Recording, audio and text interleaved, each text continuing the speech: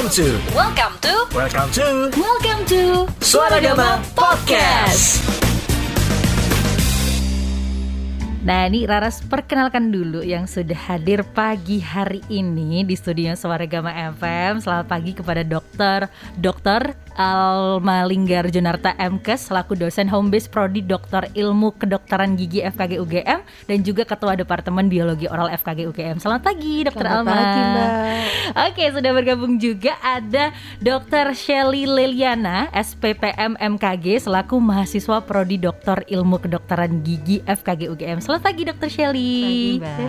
Oke, Akademia Jogja. Jadi Raras ini seru banget siarannya karena langsung bertiga jadi ramai ya Dok ya. Iya, biar ada temennya ya ini. Betul, kita bakalan ngobrolin tentang sindroma mulut kering dan juga kualitas hidup. Nah, biasanya nih Dok, kalau orang awam kayak Raras gitu taunya mulut kering itu kalau kita telat makan atau misalnya kayak lagi puasa gitu Dok. Nah, mungkin boleh dijelaskan lebih lanjut Dok, sebenarnya sindroma mulut kering itu seperti apa sih dokter? Iya, Mbak Raras, terima kasih. Sebelumnya kita lihat dulu kenapa kok jadi mulut kering, pasti berhubungan dengan apa? Air ludah kan? Iya sih Dok. Iya, ludah. Jadi fungsi ludah itu, kegunaan ludah macam-macam untuk menjaga kebersihan mulut. Kenapa? Karena dia seperti membilas gitu. Oke. Membilas. Nah, nanti kalau nggak ada ludahnya, nah akibatnya kalau tidak bisa dibilas, tentu saja nanti bakteri-bakterinya kan juga akan di situ, sisa makanan juga tidak akan terbilas. Juga pelumas, untuk pelumas rongga mulut. Nah, kalau ada pelumasnya, kita jadi ngomong juga lebih mudah. Ngomong, menelan. Betul. Ya. Jadi kalau kering itu nanti susah ngomongnya. Dan di ludah sendiri ada kekebalan, zat kekebalan. Oke. Jadi antibodi, kalau zaman sekarang mesti udah banyak nih, COVID udah pada tahu antibodi itu Betul, apa. betul. Nah, itu kekebalan tubuh ada di situ. Kemudian yang penting ini biasanya mencegah bau mulut. Nah, biasanya rentan ya Dok soalnya kalau karena nggak ada yang nggak ada fungsi membilas tadi, terus macam-macam makanan, terus kemudian tetap tinggal di situ. Nah, bau mulutnya di situ. Itu ceritanya. Jadi memang biasanya awalnya dari mulut kering itu karena fungsi maksudnya kayak air ludahnya sendiri yang mungkin kita kekurangan air ludah gitu ya Dok. Ya, oke. Nah, kalau air ludah sendiri itu berarti harus dipicu dengan apa nih Dok produksinya supaya kita mulutnya nggak kering gitu Dok? Nah, sebelumnya ludah itu dihasilkan oleh apa? Oleh kelenjar ludah. Nah, kalau coba nih diraba sendiri di bawah lidah, pakai lidah, jangan pakai tangan. Di bawah lidah itu ada kelenjar ludah. Nanti kenapa kita selalu tergenang kan ludahnya di situ? Iya Dok, lagi nyari ya. Terus di bawah di bawah lidah itu ada. Kemudian di bawah rahang sini juga ada. Kemudian di bagian pipi, bagian belakang. Nah, kalau yang bawah lidah sama bawah rahang itu muaranya di bawah lidah. Tapi kalau yang di pipi itu di dekat gigi geraham atas. Nah, itu ada lubang di situ. Nah, itu produksinya itu 0,5 sampai 1,5 liter per hari. Ternyata, ya. Kalau ditampung bayangin. Iya, banyak juga ternyata ya Dok. Ya, dan kemudian untuk tadi apa pertanyaannya? Iya, jadi yang memproduksi itu kan adalah kelenjar ludah ya Dok. Iya. Nah, supaya kelenjarnya ini bisa terus memproduksi gitu Dok, dan kita tidak produksi air ludah itu tidak berkurang tuh biasanya kita harus apa sih, dalam keadaan apa gitu Dok, atau gimana? Ya, biasanya itu yang mempengaruhi itu kalau stres itu tiba-tiba kalau mau menghadap dosen atau apa mau ujian gitu rasanya kering banget kan tenggorokan. Nah, itu berarti tanda memang produksi air ludahnya berkurang. Jadi memang akhirnya memang harus banyak minum seperti itu. Kemudian ada yang bernafas melalui mulut itu juga bikin kering. Oh iya Dok. Iya. Ngowoh gitu ya kayak. Oke. Iya, merokok juga loh ya. Merokok itu juga bikin kering gitu. Okay. Atau kerusakan saraf dan minum obat gitu, sering begitu. Nah, ini nanti Shirley akan menjelaskan tentang yang efek minum obat itu. Ada beberapa obat yang bisa mempengaruhi berkurangnya air ludah. Oh ya, untuk yang pasien kanker itu kena sinar itu radioterapi itu, radiasi itu juga akan menyebabkan produksi ludah berkurang. Oh, berpengaruh juga. Biasanya obat-obat kayak apa tuh Dokter Shelly yang bikin mulutnya jadi kering? Obat-obatan yang biasanya berefek samping ya, menyebabkan mulut kering itu ada obat-obat anti hipertensi. Kemudian ada obat-obat antidepresan. Oke. Kemudian ada beberapa obat antidigestif, jadi obat lambung. Oh, pantesan. Karena saya minum obat lambung, Dok. Oh, gitu. Ya. Ternyata Terus ada gejala mulut kering nggak? enggak, biasa sih kayak cepet haus sih, Dok. Nah, Cepet haus rasanya. Iya. Oke, tapi kalau misalkan ada kondisi-kondisi efek samping seperti itu, berarti ya memang harus kita yang rajin-rajin minum air putih gitu ya, Dok ya? Iya. Oh, oke. Dan tadi mungkin seperti kasus-kasus yang pernah yang Rara sempat bilang tadi kan, berarti kayak puasa itu berarti kan saat kondisi tubuh kita kurang cairan juga berarti ya, Dok ya. Oh, oke. Ya, ternyata banyak nih Akademia Jogja yang menyebabkan kondisi-kondisi tertentu yang bisa menyebabkan kita tuh jadi berkurang produksi air ludahnya gitu, Dok. Nah, kalau gejala mulut kering sendiri itu kan mungkin tadi kayak Raras bilang sering haus, bau mulut juga gitu. Terus apa lagi, Dok, biasanya? Apa? Oke. Sebenarnya kalau kadang-kadang seseorang tidak sadar bahwa sebenarnya mulutnya itu kering. Tadi sudah disampaikan ya, seret juga susah untuk menelan. Kemudian kalau makan yang cracker kayak gitu biasanya makanan nempel. Oh, iya, benar. Kemudian ada terasa terbakar. Mulutnya kok terasa terbakar. Kemudian kadang-kadang kok saya sering sekali sariawan. Oh, iya, betul. Ya. Oh, karena jadi gampang lecet ya, Dok ya, atau gimana kalau tadi ada pelumasnya. Nggak ada pelumasnya yang tadi yang disampaikan oleh Dokter Alma itu. Oh, seperti itu. Ya. Jadi tapi kalau untuk mulut kering sendiri itu apakah ada semacam kayak tingkatannya, Dok? Misalkan kayak tahap awal tuh biasanya yang berasa kayak gini nih, kalau yang udah rada akut tuh kayak gini nih, gitu ada nggak sih? Ada. Jadi kalau misalnya itu kalau misalnya sudah ada gejala seperti itu ke dokter gigi aja. Jadi nanti kita ada seperti ada tools ya, ada kuesioner atau dan ada pemeriksaannya yang istilahnya bisa menempatkan seseorang ini di grade berapa nih, di tingkatan berapa nih gitu. Iya. Jadi ada tingkatannya ya, ada Dok, tingkatannya. Oke. Nah, Akademia Jogja abis ini kita akan membahas lebih lanjut terkait dengan sindroma mulut kering ini.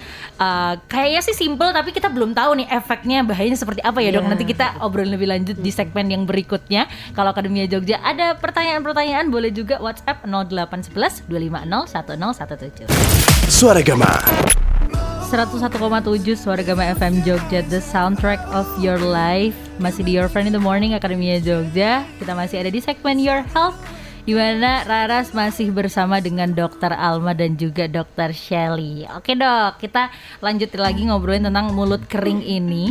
Dalam kasus yang buruk sekali, itu mulut kering tuh bisa memicu terjadi apa sih, Dok, kita?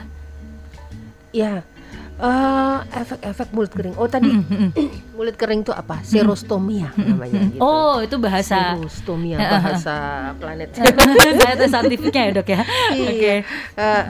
Jadi apa? Mulut kering itu nanti tadi sering kehausan, air liurnya kental.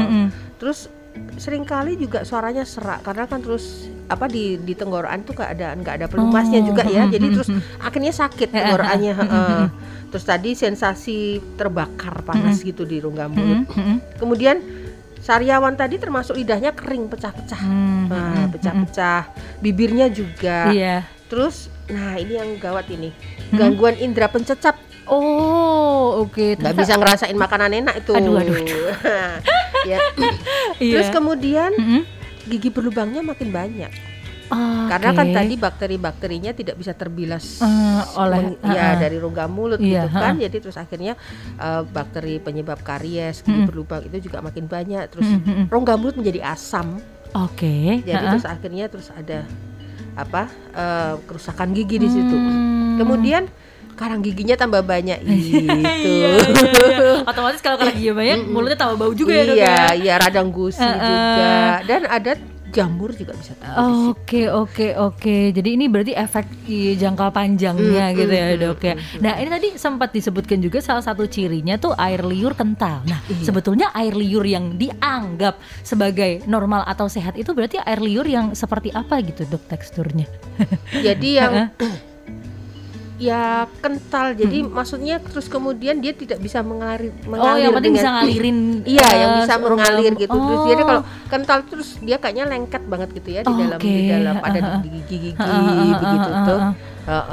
Jadi bisa mengalir gitu. Jadi itu paling enggak kalau ya bikin mulutnya menjadi basah lembab gitu ya, Dok. Jadi kalau air liur itu kadang-kadang kita kalau diem gini, ya, mingkem ya, menutup mulut begitu, itu nanti terus ada lapa-lapa tergenang begitu. Nah, untuk yang serostomia dia nggak akan terjadi seperti itu, tidak ada terus menggenang.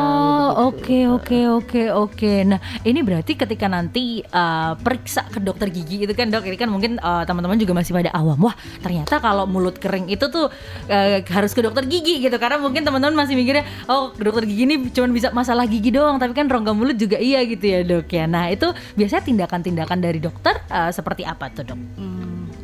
Ya, silakan dokter. Oke, kalau sebetulnya kalau misalnya dokter gigi periksa itu kan biasanya pakai kaca mulut ya. Betul. Nah, ditempelin, kalau misalnya nempel itu udah berarti itu dia serostomia. Sebenarnya sesimpel itu periksanya. Iya. Jadi nempel gitu. Kemudian kalau misalnya tadi yang sudah disampaikan oleh dokter Alma ya, kita biarkan pasien buka mulut atau itu nanti ada saliva pool, maksudnya ada ludahnya itu tergenang atau enggak gitu, atau enggak di bawah lidah biasanya. Kemudian biasanya kalau sudah tidak tergenang, biasanya kita kasih waktu sekitar semenit. Kalau tidak tergenang, kita coba pakai kaca mulut.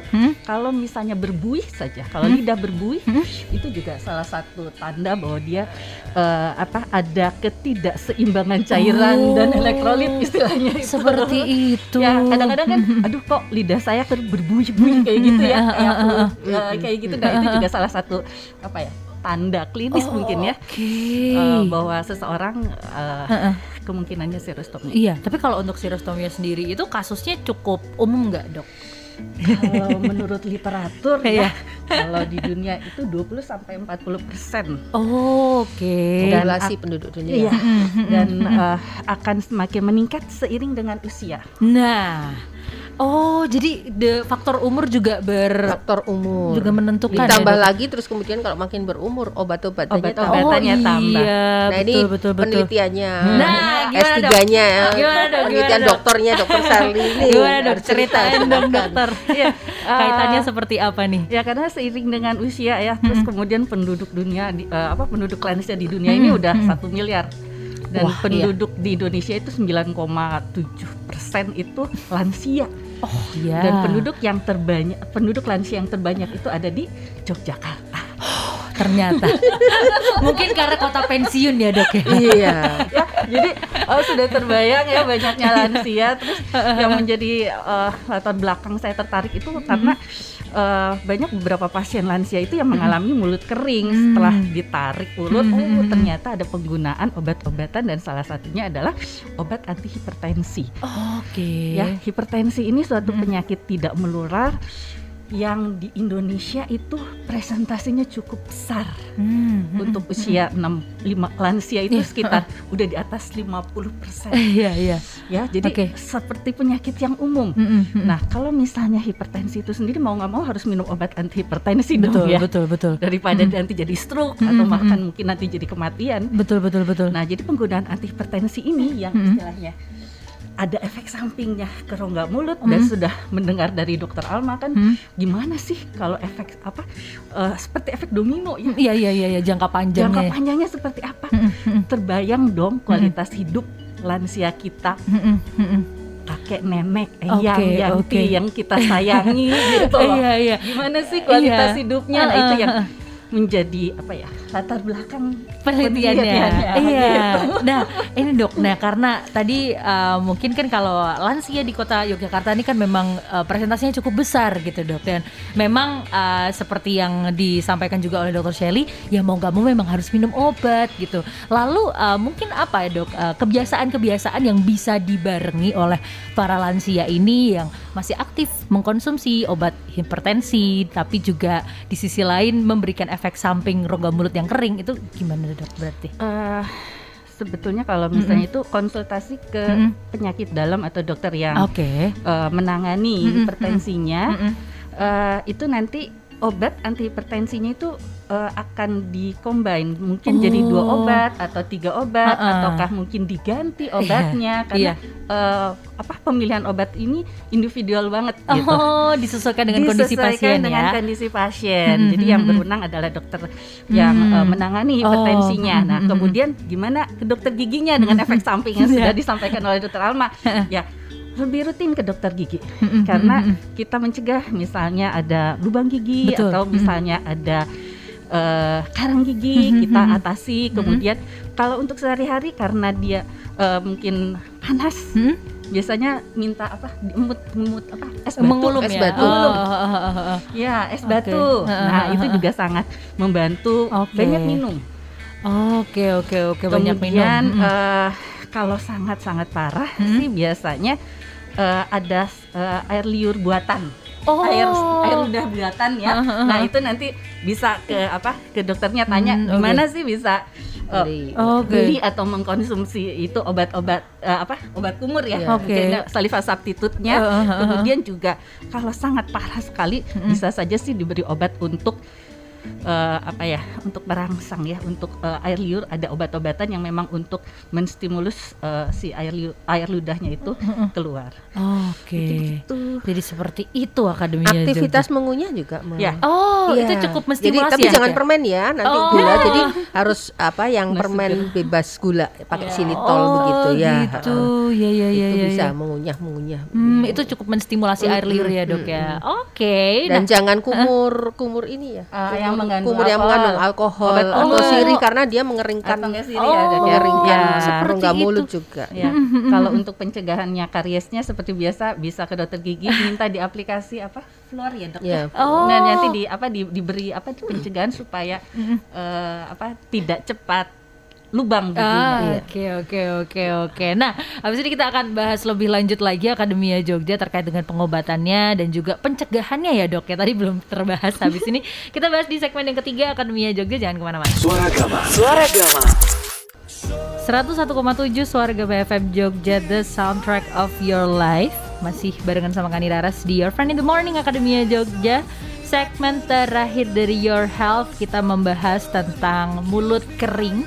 Dan tadi kita udah ngobrolin sedikit tentang gimana sih caranya untuk nge-treat nih kalau misalkan kita merasakan gejala-gejala mulut kering ini. Nah, kalau secara mandiri itu kan mungkin bisa dibantu dengan tadi ya, Dok ya, dengan banyak minum air gitu. Dan ada nggak sih mungkin kayak apa sih kebiasaan-kebiasaan kita saat menggosok gigi yang juga bisa mempengaruhi mulut kita jadi kering gitu, Dok? Habit-habit sehari-hari gitu yang sekiranya bisa mempengaruhi kita bisa mendapatkan gejala mulut kering ini sendiri gitu, Dok.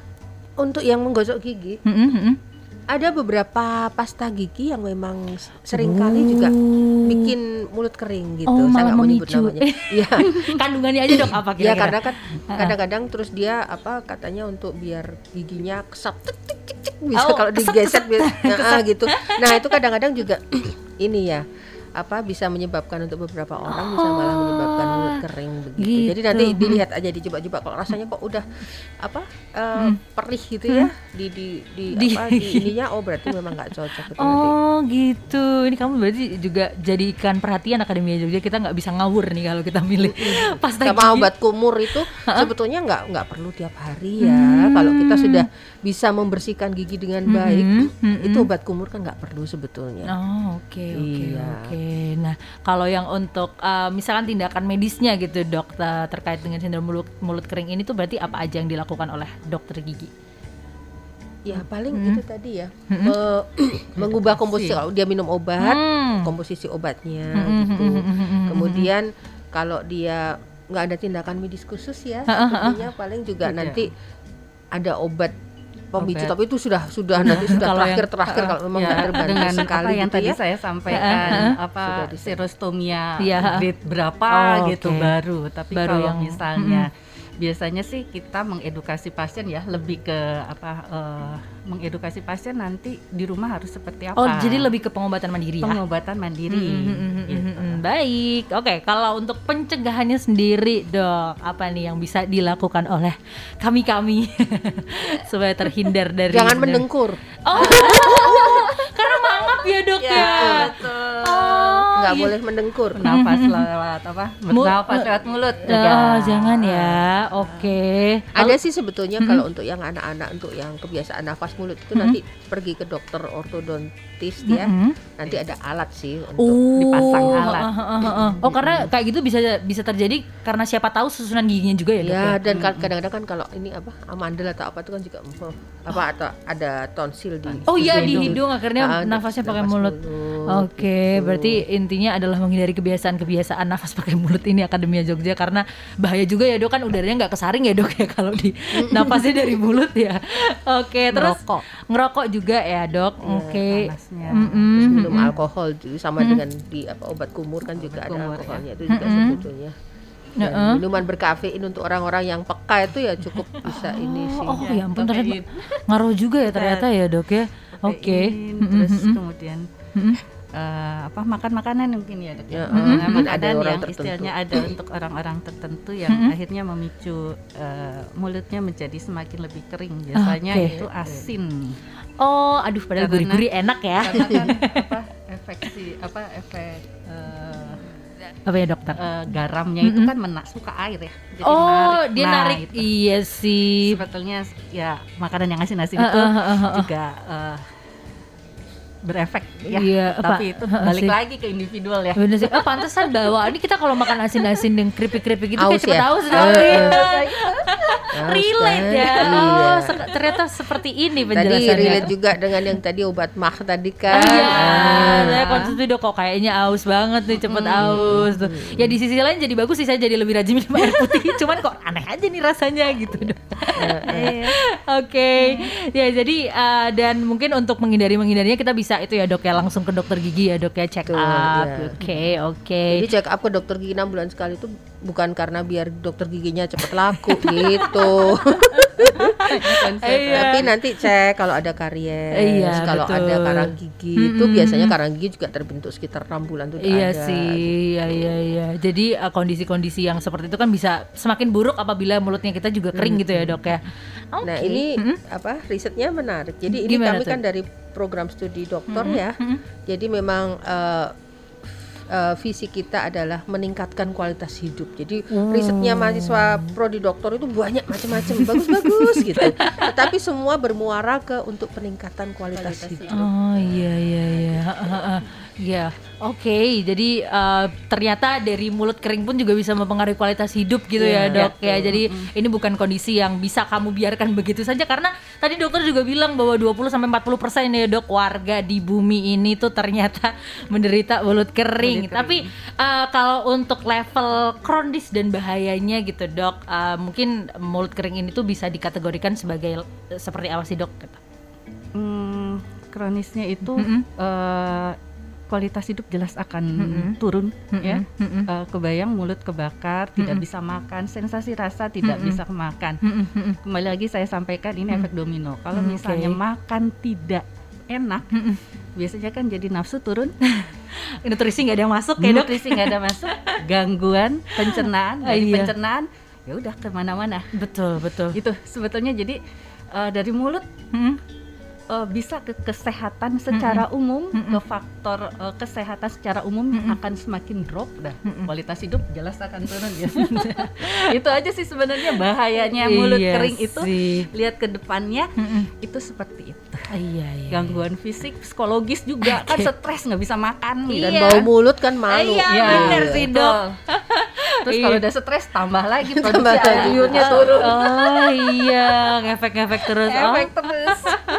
Oke, nah mungkin dari Dr. Shelly dan juga Dr. Alma ada closing statement yang ingin disampaikan terkait dengan talk show kita hari ini. Silakan dokter. Baik, terima kasih. Ini kami dari Prodi S3 nih mengajak mahasiswa untuk berbagi dengan ilmu apa yang mereka pelajari, dan closing statementnya mengenai sindroma mulut kering ini. Jadi dicermati kalau kira-kira sudah menimbul, jangan sampai parah, langsung ke dokter gigi saja. Nanti dokter gigi akan menyelesaikan segalanya. Jadi nanti diminta untuk konsul ke dokter umum atau ke dokter gigi begitu. Oke, Iya. jangan dibiarin intinya. Iya, kalau makin parah nanti datangnya harus berkali-kali. Dokter gigi tuh kalau masih lubang kecil misalnya datang sekali ditambal selesai gitu. Tapi kalau ditunggu parah, nah harus datang berkali-kali. Itu yang bikin mahal. Iya benar, jadi kitanya juga harus aware ya Akademia Jogja. Baik, kalau gitu terima kasih banyak Dokter Alma, Dokter Shelly sudah hadir pagi hari ini. Selamat melanjutkan aktivitas dokter.